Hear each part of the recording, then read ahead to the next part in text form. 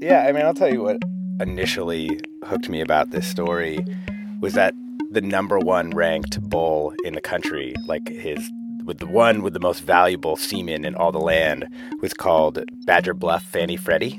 And there was just something about the silliness of the name, like not even like a racehorse name, but just like seemingly a bunch of random words plucked from like a Wisconsin sports fan who was like thinking about the financial crisis or something. Like it's just like the strangest combination. And yet of every single bull in the entire United States, like this was the guy.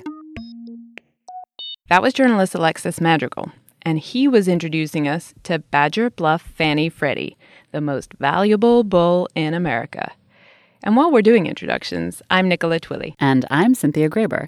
In this episode of Gastropod, we set out to uncover the big data and genomic science transforming our livestock, in particular dairy cattle.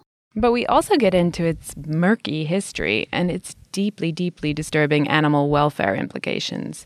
So consider this a trigger warning of sorts. I mean, regular listeners will know that we usually take a pretty lighthearted approach, even to serious topics. And I have to admit, even just saying Badger Bluff Fanny Freddy makes me giggle. But some of the stories we tell in this episode are very dark and difficult to hear. And if you usually listen with kids, and we know that some of you do, you may want to screen it on your own first. Okay, with that warning out of the way, back to Badger Bluff Fanny Freddy. So a couple of years ago, Alexis wrote a long story for The Atlantic about, can I just call him Freddy for short? Sure, why not? It's a little easier. My name is Alexis Madrigal, and I wrote a story for The Atlantic when I was working there called The Perfect Milk Machine. And it was about Holstein breeding, essentially, dairy cow breeding. And in this article, Alexis revealed something that completely blew my mind. So at any moment in America, there is one bull that is officially the most valuable bull of all. It's not up for debate, like is Bradley Cooper a more bankable leading man than Leo DiCaprio or whatever? Or, whichever sports analogy that I really can't make, like a quarterback. I can't make a quarterback analogy. I know the name of exactly one quarterback, and that's Tom Brady, and I only know that because I live in Boston. And he's hot. That too. Anyway. In 2012, when Alexis was writing Badger Bluff Fanny Freddy was hot. He was the most valuable bull in America. And this is a quantifiable, measurable thing. It's not some kind of critic's pick. There's an algorithm. Badger Bluff Fanny Freddy is a breeding bull, which means that he, like all other breeding bulls in the United States, is ranked on the basis of how much money he could add to any particular cow's output, milk output. And they call this thing lifetime net merit. And it takes all of these different factors, their ability to increase milk production, their ability to lengthen the productive life of a cow, all of these genetic traits. And there's a really long equation that ties them all together. And at the end of it, you get this number denominated in dollars. And Badger Bluff Fanny Freddy, if you sorted that Excel spreadsheet to find the highest number, he was the guy on top. And there wasn't anybody else who was even close. Badger Bluff Fanny Freddy has a lifetime net merit score of precisely $792. That score is essentially what they would expect him to add to a cow's milk production if you were to breed him with any given cow. That's what the lifetime net merit score is. It's just it's a dollar amount calculated by an equation that takes into account all the different types of outputs that you might want from a father, basically. And one of the interesting things about that, just a quick note on that, is that if you go watch those YouTube videos about people at dairy conventions talking about breeding, they kind of are like baseball general managers or something.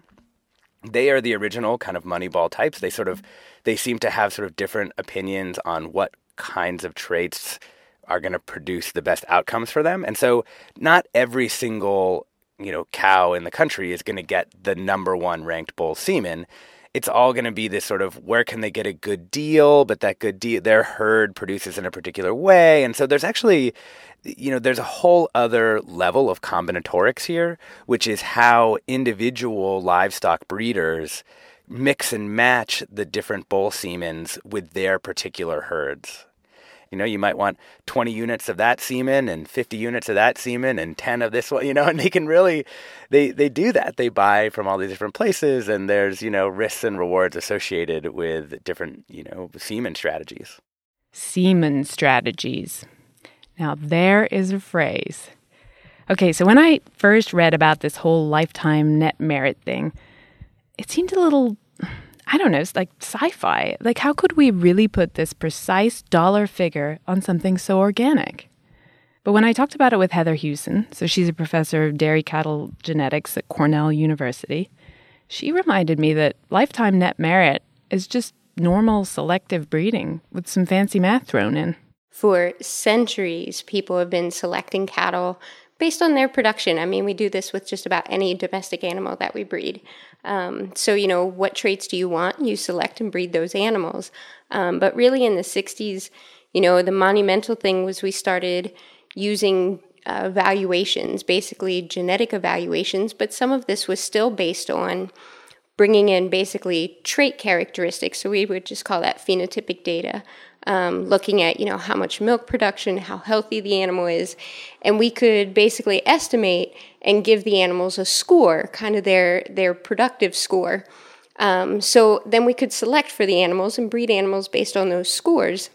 The story of how we got to the lifetime net merit score, how we got to that place where we can put a precise dollar number on the value that Badger Bluff Fanny Freddy's semen will add to his offspring over just semen from any old bull.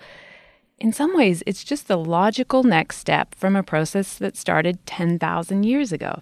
That's roughly when humans managed to transform a huge, wild, aggressive auroch into a domesticated cow. Right, but for 9,900 of those years, it was just a case of individual farmers making decisions that improved their herds. And so different breeds evolved to suit different climates and different uses, and it was pretty slow.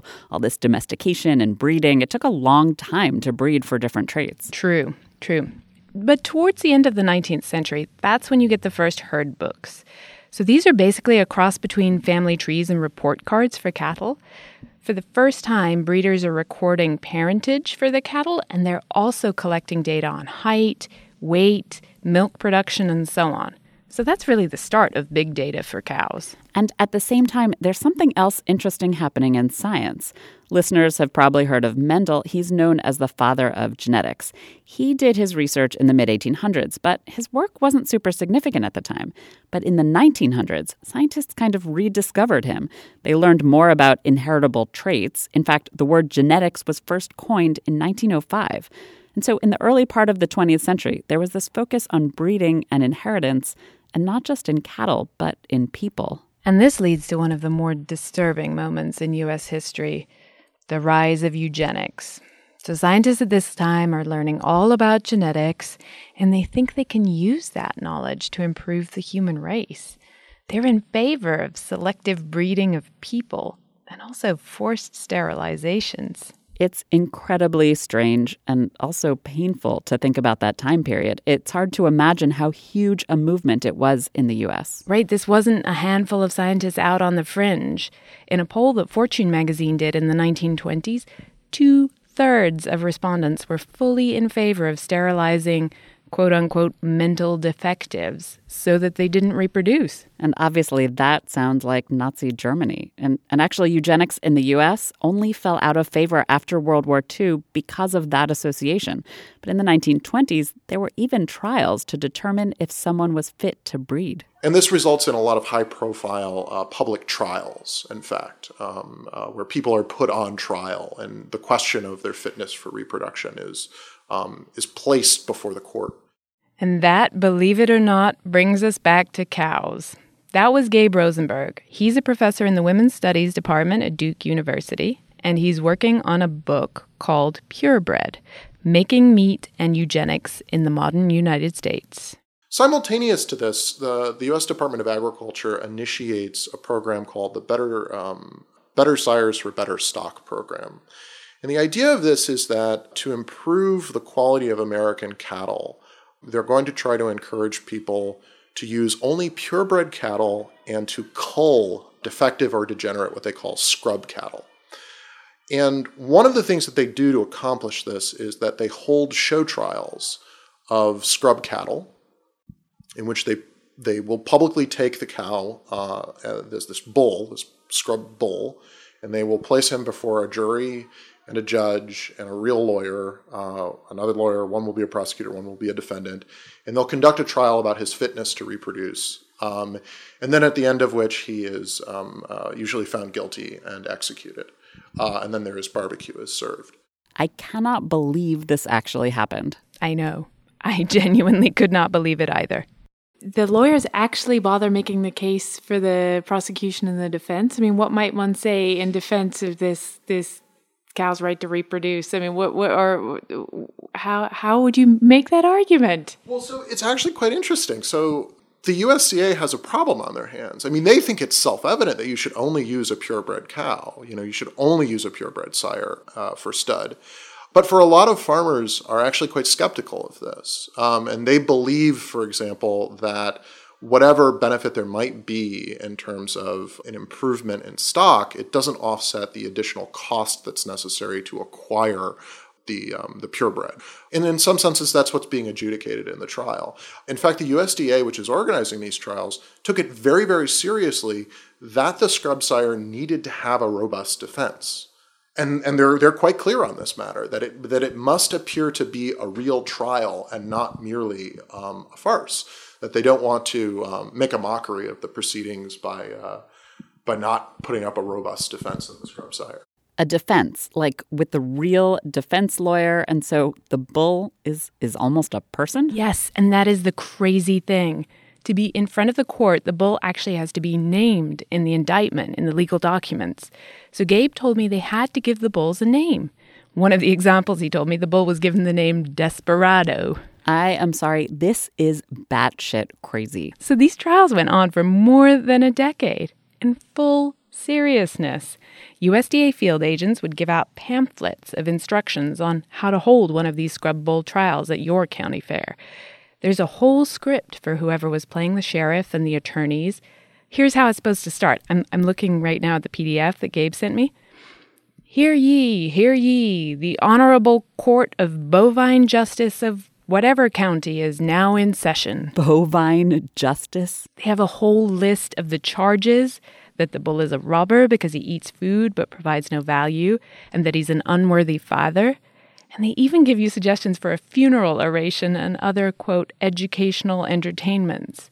I am not kidding. Listeners, we have the documents online.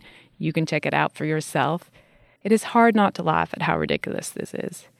But as Gabe points out, it also embodies a deeply unpleasant way of thinking. The general thing that it displays, of course, is that they're talking about a lot more than just cattle genetics here.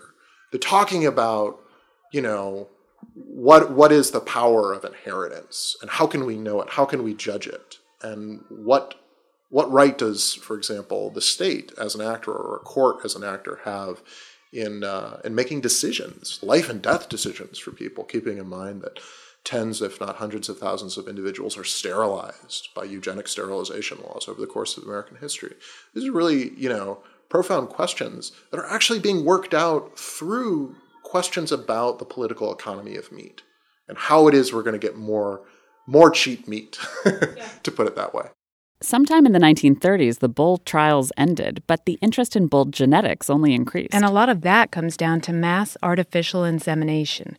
So in the late 1940s and 50s, we finally figured out how to successfully freeze and store bull sperm. And so then breeders could use a single sample to fertilize hundreds and thousands of lady cows. And here's where the use of genetics in breeding explodes. I mean, let's take my dad. He only had 2 kids, one of each gender. There's not so much DNA data you can get about him from looking at my brother and me. But if one bull is siring thousands of offspring, you've got loads of genetic information right there. Alexis describes this one bull in particular. Oh, yeah, here we go. It was Pawnee Farm Arlinda Chief. He was the number 2 bull of the last century, and he had 16,000 daughters, 500,000 granddaughters, and 2 million great-granddaughters. 2 million great-granddaughters. And so you have all that genetic information, and you have a ton of physical data too, the milk production, the height, the yield, and so on, that farmers have been collecting for decades in those herd books. So you can match the two up and try to figure out how the genetics influences the outcomes. And in 1994, the USDA comes up with a calculation that combines all of that information into one single score, lifetime net merit. Side note, they actually came up with 3 scores. You can calculate lifetime fluid merit and lifetime cheese merit, too. Love it. More cheese. I have an extremely high lifetime cheese score for consumption at any rate. Me too. But this is the algorithm that has been shaping the American milk and meat supply for 20 years now. It's been revised a few times as we've learned more about genes and their impact. So at the start, there were only 5 factors, and now there are a dozen or so, including teat length, daughter calving ease, milk protein levels, and, of course, foot angle. Of course. Hey, while we're on the subject of cheese, we should say we're putting together an episode coming out next month all about cheese. That is true. All the way from the invention of pottery and the very, very, very first cheeses ever made to the most cutting-edge science of cheese rind microbial life. And we want to include your cheese stories. Favorite cheese, cheesiest dishes, cheese loves, cheese phobias. That time you thought you were eating cheese and it turned out to be capybara. Exactly. Basically anything to do with cheese. Record a voice memo on your phone and email it to us at contact@gastropod.com or leave us a voicemail at 310-876-2427. As usual, we want to hear from you. But back to livestock breeding, algorithms, and lifetime net merit. So you may be wondering what this crazy experiment in quantified optimization has done to our cattle. Oh, it's increased the actual production exponentially. Once basically these genetic evaluations, particularly that genomic data, came about over the last 50 years, we've almost increased our milk production in the U.S. By about 50%. And we pretty much have half the cows that are producing that. So it's just made us, incredibly effective at selecting animals for production. In fact, if you look at USDA census numbers over the past century, the average cow produces 4 times as much milk now. Of course, this has come at some cost, too. One really good example is that you have the body condition score is actually negatively correlated, so it's the opposite of milk production. So if you want to choose for animals that have a better body condition score, you're actually going to reduce, selection on your milk production. So pushing in on just milk production basically means weakening the animal's overall health. They get mastitis, that's inflammation of the mammary gland, and it's super painful to the cow and costly to the farmer. They also have fewer babies, and they die sooner. So there are real costs to animal welfare by breeding exclusively for yield. And the other thing that happens when you're just choosing these handful of superstar bulls to fertilize all of your cattle is that you get inbreeding. So Heather actually wrote a paper on this with some of her colleagues, and they found that in Holsteins, which is the main dairy breed in the U.S., 10%, give or take, of the genome is autozygous. That's the scientific word for meaning it comes from a single shared ancestor. And remember Pawnee Arlinda Chief, that bull with 16,000 daughters? They've calculated that his DNA accounts for roughly 7% of the genetic material in Holsteins. 7% of their DNA comes from one bull. But there's something more subtle even that starts happening when you put numbers on bulls and optimize cattle in this way. It's like your whole attitude changes. It's like the cows aren't animals, they're objects. They can be perfected based on what we want from them. Right, raising cattle starts seeming more like a science project than animal husbandry with a duty of care. And that leads into some very disturbing science. You listeners know we love science here at Gastropod, but science it's only as good as the people who are doing it and the regulations that are constraining it. Michael Moss is an investigative reporter, and he wrote a story in the New York Times. It was based on a leak from a USDA research center, a taxpayer-supported center. It's called the U.S. Meat Animal Research Center. It's in Nebraska, and it's been around since 1964. You should read this article, but be warned, it is really, really chilling. The examples of just casual cruelty that he documented, like a ewe starving to death because of an untreated abscess on her jaw, or cows just being sort of knocked off carts on the way into surgery. But what might be even more disturbing is that a great deal of the cruelty came about because of the science experiments themselves. So there's one scientific project that also seemed to kind of shock the industry a little bit too and cause harm to the animals, and that was a project that went on for decades, a research on getting cows to breed more twins. What happened with that? So in the natural world, something like 2 or 3% of calves born will be twins. And the center got the idea, and this wasn't entirely the idea. I mean, now and then ranchers would kind of think to themselves, geez, what if we could have twins all the time? We'd have more meat on the hoof delivered to the slaughterhouse. But at the same time, ranchers were already leery of twins because of the higher mortality rate that we'll get to in a second. But the center decided that it had the resources to create a herd that would twin as often as 55%. And they did that through fertilization between bulls that had a high twinning rate and cows that had a high twinning rate. And they would transfer the embryos to a cow with a low twinning rate and expanded the herd to as many as 900 cows. And it was hugely successful. Over half of the calves were being born as twins. But the cows, it's horrible to think about. There were unintended side effects. Like nearly all of the girl calves had deformed vaginas. And then cows just aren't equipped to have that many babies. The twins would get all twisted up. They couldn't get out. The calves died at rates more than 4 times higher than single births. And the craziest part is that the industry didn't want twins. Look, I mean, these are ranchers that ranch for profit, but I was really struck by how caring many commercial ranchers are about their animals, and losing just one animal is hugely painful to the ranchers I interviewed. And so they were totally unaccepting of this goal of increasing more meat on the hoof at the expense of pain and suffering of the cows. But Nikki, the project still went on for decades. I have to add a note here. I think we just made it sound like these particular scientists are bad guys and the folks who own the cows are the good ones. But it's complicated. We're focusing on livestock breeding in this episode, and we haven't really described a dairy or meat cow operation. And as many of our listeners know, not all, but most meat and milk in the U.S. comes from these huge agribusinesses.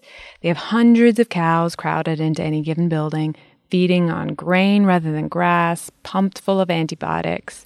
There may not be cruel handling specifically, but the situation is just kind of inherently not a great setup for the cows. They get diseases, they die early because of breeding and constant pregnancy and poor health, and their overall living situation. And there are plenty of articles and books out there that document the situation for cows living in what are basically factories for milk or meat. One part of that story that doesn't get told as often is the part we're talking about today, how breeding plays into all of this. Right. So getting back to breeding, the USDA scientist that Michael Moss is describing in his piece, well, in some ways it reminds me of the USDA bull trials back in the 1920s. It's kind of the same way of thinking. Right. Like this idea that bulls that are not worthy deserve to die. It's so utilitarian. Thinking about animals purely in terms of perfecting them means their welfare ends up not mattering.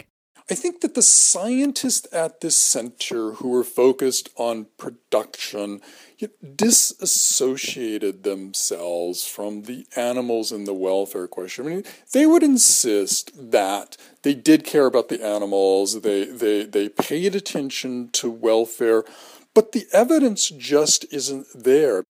This research center has had a big impact on animal production here in America. I mean, some of the work they have done has become a huge part of our meat system. They conducted research on pigs to increase litter size, and they helped sequence the bovine genome, which has had a huge impact on breeding. And Michael told me that the beef industry certainly knew about the research there. But I found it totally bizarre that they could treat animals this way. I mean, I know a neuroscientist who works with rats in his lab, and the BBC came in to film him. He was so upset by the way they staged the shot because he was worried people would think he mistreated the rats. Scientists generally don't mistreat the animals they work with. Because there are really strict regulations around animal welfare. But, get this, the USDA has given itself an exemption from the Animal Welfare Act for research into livestock. So the rules just didn't apply to them. It's important to point out that universities that research livestock animals, they have signed on to agreements for better treatment for these animals and oversight of the research. They've volunteered for higher standards. But the center refused any of that oversight. I have to say, the USDA is not coming out of this looking good. Not at all. I asked Michael how the USDA sets its priorities, and he said they basically sit down with big agriculture. Tom Philpott, he's another reporter, he wrote a response to the story in Mother Jones. And he pointed out how important publicly funded agricultural research is, but it shouldn't just be for big ag, which we agree with 100%. Breeding research is important for smaller farmers, too. But they might want to know, say, if a particular breed is better adapted to cold or to heat or to more diverse ecosystems. Exactly. And Heather Hewson at Cornell, so she started her career at the USDA headquarters in Maryland. But she is not at all like the researchers Michael describes at that USDA facility in Nebraska. With Heather, one of her big dairy cattle research projects is focused on the genetics of Latin American heritage breeds. They have this slick coat that helps the cows deal with heat. And she has an awesome goat breeding project in Africa. She's working in collaboration with selected villages to identify important traits, not just yield, but things like, are the goats good around children? Because that's who mostly takes care of them. I love the idea that she's trying to breed friendly goats, lifetime net friendliness, as opposed to fluid merit. Yeah, I mean, she's using the same tools, but it's totally different approach. And it's a USDA-funded project, too. Cynthia, is there any update on what is going to happen to this USDA facility in Nebraska, the one that Michael wrote about? Yeah, he told me the article got a lot of responses, and he said they weren't just from vegans. The Secretary of Agriculture's office put out an email saying they were going to set up for the first time an ombudsman for animal welfare issues at the department, someone who could be there to take the concerns voiced in this case by the veterinarians at the center who felt really helpless in trying to bring attention to the situation they were sort of seeing over time. There's also been a number of members of Congress who are sort of looking to close the legislative loophole and do something like extend the Animal Welfare Act to farm animals, which ultimately was sort of at the root of the situation. Since I spoke to Michael, there's even more news. A bipartisan group in Congress has already introduced new legislation. It's called the AWARE Act, and its goal is to extend the Animal Welfare Act to agricultural animals and to these types of federal facilities. No more exceptions. I know I'm an incurable optimist, but I do feel as though things are starting to get better in the world of livestock breeding. That scientists are starting to think more holistically and optimize for health and well-being as well as just yield. I think so, too. Michael said that the tides kind of turned in how we see animals. We used to see pigs and cattle and sheep as totally different from, say, cats or dogs. And now as a country, we're starting to recognize that we want them to be treated more humanely. And that plays into the breeding, too. And actually, remember our friend Badger Bluff Fanny Freddy? Alexis told us that he was sort of a symbol of this shift in priorities, too.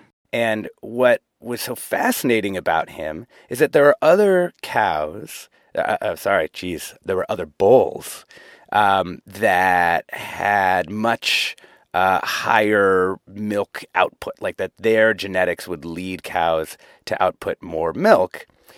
But Badger Bluff Fanny Freddy would have given them other traits, and those other traits are actually much more valuable within the scheme of this equation.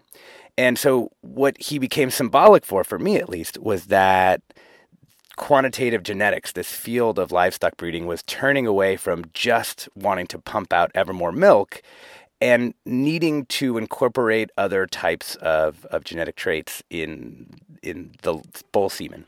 Well, Alexis, I don't know. You might want to sit down now, but I have some Freddie-related news to break to you. No. So I was doing some research, and I hate to tell you, but in April 2013, he got toppled from his perch. The new guy is Dessous Observer E.T., called Observer to his friends. His grandfather is Freddie's dad, as it turns out. Yeah, but he's much better than Freddie, and Freddie is old news. He is, I know. Well, and I wrote that article knowing that he would be toppled, and I did think in some, wacko way that, like, some writers can be sometimes, I did think, like, well, this will be his monument, Like, even after he's not, like, on the USDA website anymore, and, like, he's been scrubbed from all of the trade journals as they all go offline, there'll still be this one Atlantic article about him. When you search his name or you search something related, he may come up, Oh, man. Sorry, it's such a tough day. I'm actually for you. a little bit embarrassed to admit that I was thinking that about this cow, but it's definitely true. Like, about this bull. I know that sounds like the perfect ending, but we have one bit more of futuristic science to bring you. So the latest thing is that there is now a move away from proven bulls. That's bulls that have grown up and shown us what they can do by fathering some daughters. Basically, we can scan so much genetic information so quickly now that breeders are moving to something called the genomic bull. So that's where you have a bull who has never fathered any calves, but you put his DNA on something they call a bovine chip, and it lets you look at 800,000 different genetic markers. And all of that information allows you to give the bull a lifetime net merit score, even before he's ever sired a calf to prove his worth. It's a huge cost saver for artificial insemination companies. They can cull males whose genomes don't look good at under a year old, rather than having to spend money for food and housing until the bulls are 5 and can reproduce. In a weird way, it's like plant research. With genetic markers, we don't have to grow a full corn plant to know what it's going to be like. That technique has become really important in agricultural research. But applied to cattle, it's efficient, sure, but it's also kind of disturbing. Yeah, kind of like a Gattaca thing where there's this genetically inferior underclass that gets culled. And the weirdest thing about it is that in some ways with these genomic bulls, we're just getting further and further away from seeing them as an animal, which brings us back to the difficulty of treating animals well when we're seeing them as numbers on a spreadsheet rather than living, breathing creatures. It reminds me, Alexis got into this story because of the funny names and the whole idea of this fast-paced bull semen market and so on. But he ended up finding the story about Badger Bluff Fanny Freddie kind of sad. He's been dematerialized completely. Like, he is more than any other creature in the world, perhaps. He is his genetic material. Like, that's what he is. And he produces it in his testicles, and then somebody extracts it and starts sending it around the country. But he himself, like the bull himself, like, no one cares. There's no pictures of him. There's no, like, sweet stories. It's just like he is his semen. And his semen is the thing that is famous. His semen is the thing that's really worth a lot. But as long as he's still alive and producing it, like, no one cares where his body is, It's kind of, in some, like, awesome 1960s, like, proto-cyber-feminist manifesto, like, it's actually kind of an awesome model, I think, in that line of thinking for the future role of men in the world. But I found it a little bit sad because you realize that... Well, you're a man. Well, yeah, I'm a man. I am more than my semen, Nicola Twilley. Good to know. I think, he's going to be replaced by the next, model. As soon as he starts to fall down, the Excel spreadsheet rankings, like, no one will care about him anymore. His, like, semen won't be as valuable, and, like, that'll be the end, And it really reminds you, like, these animals are on a plan of planned obsolescence, and, maybe that's okay. I mean, it's certainly probably a better life than many other factory animals. But, like, there's something about, like, he's the best. Like, shouldn't we know him better somehow? Now we kind of do know him better, at least a little. And that is it for this episode. We promise that for the rest of the season, we won't have anything about eugenics or animal cruelty or, for that matter, bull semen. In fact, you can come back in 2 weeks to hear all about fantastic magenta potatoes and to meet the extreme salad man. His most extreme salad had 537 different vegetable varieties. See, that is a much cheerier topic. Thank God. Thanks this week to Alexis Madrigal, former senior editor at The Atlantic, where he wrote The Perfect Milk Machine. There's a link on our site to that story and to his new projects at cable news company Fusion. And thanks to Michael Moss, he spent a year reporting on the U.S. Meat Animal Research Center for the New York Times. You should definitely read it. We have a link on our website. Thanks also to Heather Hewson, who explained the basics of genomic breeding to me and gave me a tour of her lab and the Cornell University dairy herd. She is doing some really, really awesome research there. And to Gabe Rosenberg at Duke University. His first book, The 4-H Harvest, Sexuality and the State in Rural America, is out this year. You'll have to wait a little bit longer for his next book on eugenics, cattle breeding, and the bull trials of the 1920s. As always, we have links and notes and extras on our website, gastropod.com. You can find us on Twitter at Gastropodcast and on Facebook. And if you're interested in sponsoring Gastropod and reaching our awesome listeners, email us at contact@gastropod.com. And you can also email us with your thoughts about the show. In fact, you should email us. Send us a voice memo with your cheese confessions or call us at 310-876-2427 to leave us a voicemail. Till next time. Oh, look at that guy. You can tell these guys are fairly well socialized. Oh. They're all coming over to say hello. I love it.